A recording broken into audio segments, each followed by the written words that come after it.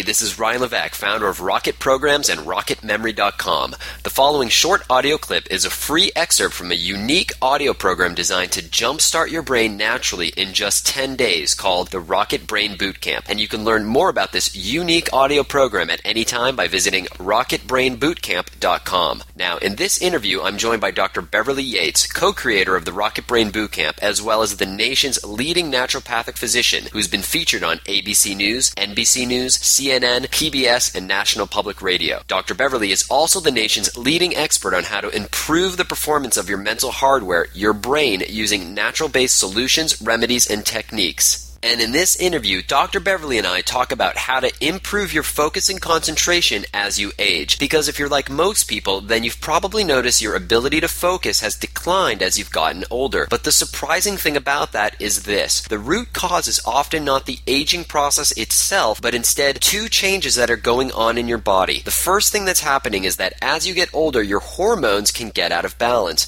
And when certain hormones are out of balance, especially the sex hormones, it can impact your brain's ability to have sustained focus on a given task. The second change in your body has to do with declining levels of what's called cellular energy. But fortunately, when you're armed with the right knowledge, both things can be addressed. So if you'd like to learn how you can improve your focus and concentration as you age, then this audio clip is something that you don't want to miss. Without further delay, here's your Rocket Brain Bootcamp audio clip of the day.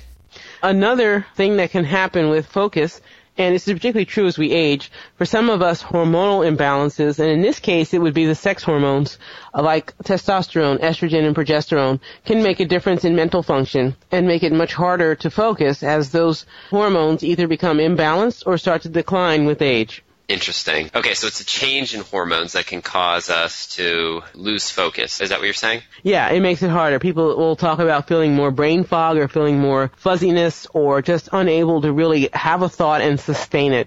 Now, there's two pieces to that. Let's talk about this a little bit more. The idea of sustained attention, i.e. to have a thought, focus, and then be able to carry it through for an extended period of time.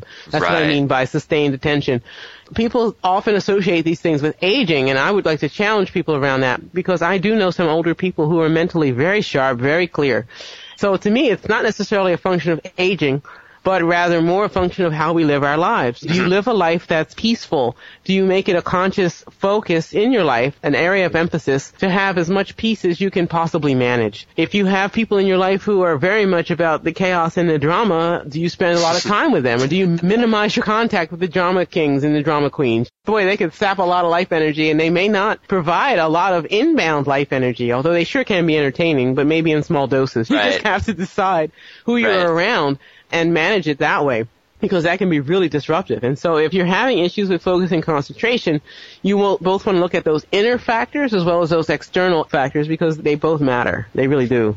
It's interesting. As you started talking about age, I was almost thinking about the complete opposite end of the spectrum, that when we're children or for children, there are certain benchmarks that a 1-year-old infant will be able to focus on something for a minute, say, or 30 seconds, and then a 2-year-old can focus on something for 2 minutes, and a 3-year-old, and so on and so forth. Now, does that path represent an inverse, almost like a hill, where our ability to focus increases to a certain point, and then as we get older, it declines? Or is it, once we reach adulthood and maturity, we plateau? What does that path look like from where you sit? It's a great question. One of the markers of health for children as they develop from their newborn time on forward, as they go through childhood, there are what are called developmental milestones. And I was just thinking, as we age, after you leave the school world, really, by the time you hit your teens, there's not a whole lot more left in the way of developmental milestones. In the world of medicine, we don't typically talk about it that way, but actually that would be relevant, wouldn't it? Because if you think about it,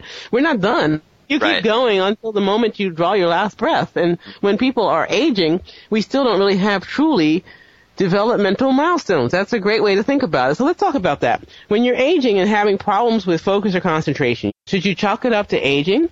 Or should you chalk it up to lifestyle, or to nutrition, or to sleep, or how stable your blood sugar is? How do you think about it? So I would like to propose a different framework.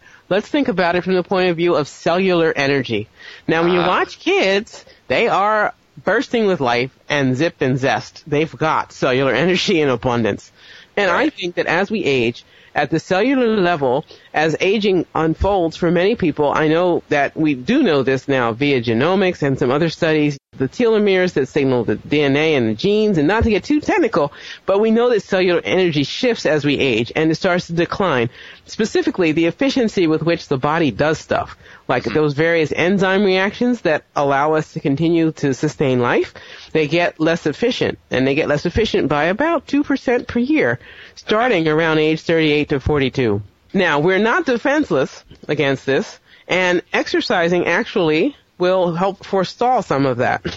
Here we go again, right? Back to the integrative, big picture, holistic view. One thing that you impact and do affects another. It's a good thing.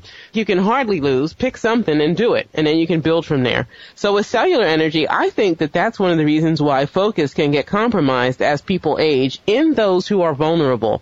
Not everyone has this problem, but for those who do, if they focus on things that will rebuild and restore cellular energy, that's going to make a real big difference. And when we talk about supplements and herbs and nutrients specific for the brain, I'll have a whole lot more detailed information to share there because there's some things we know can impact that.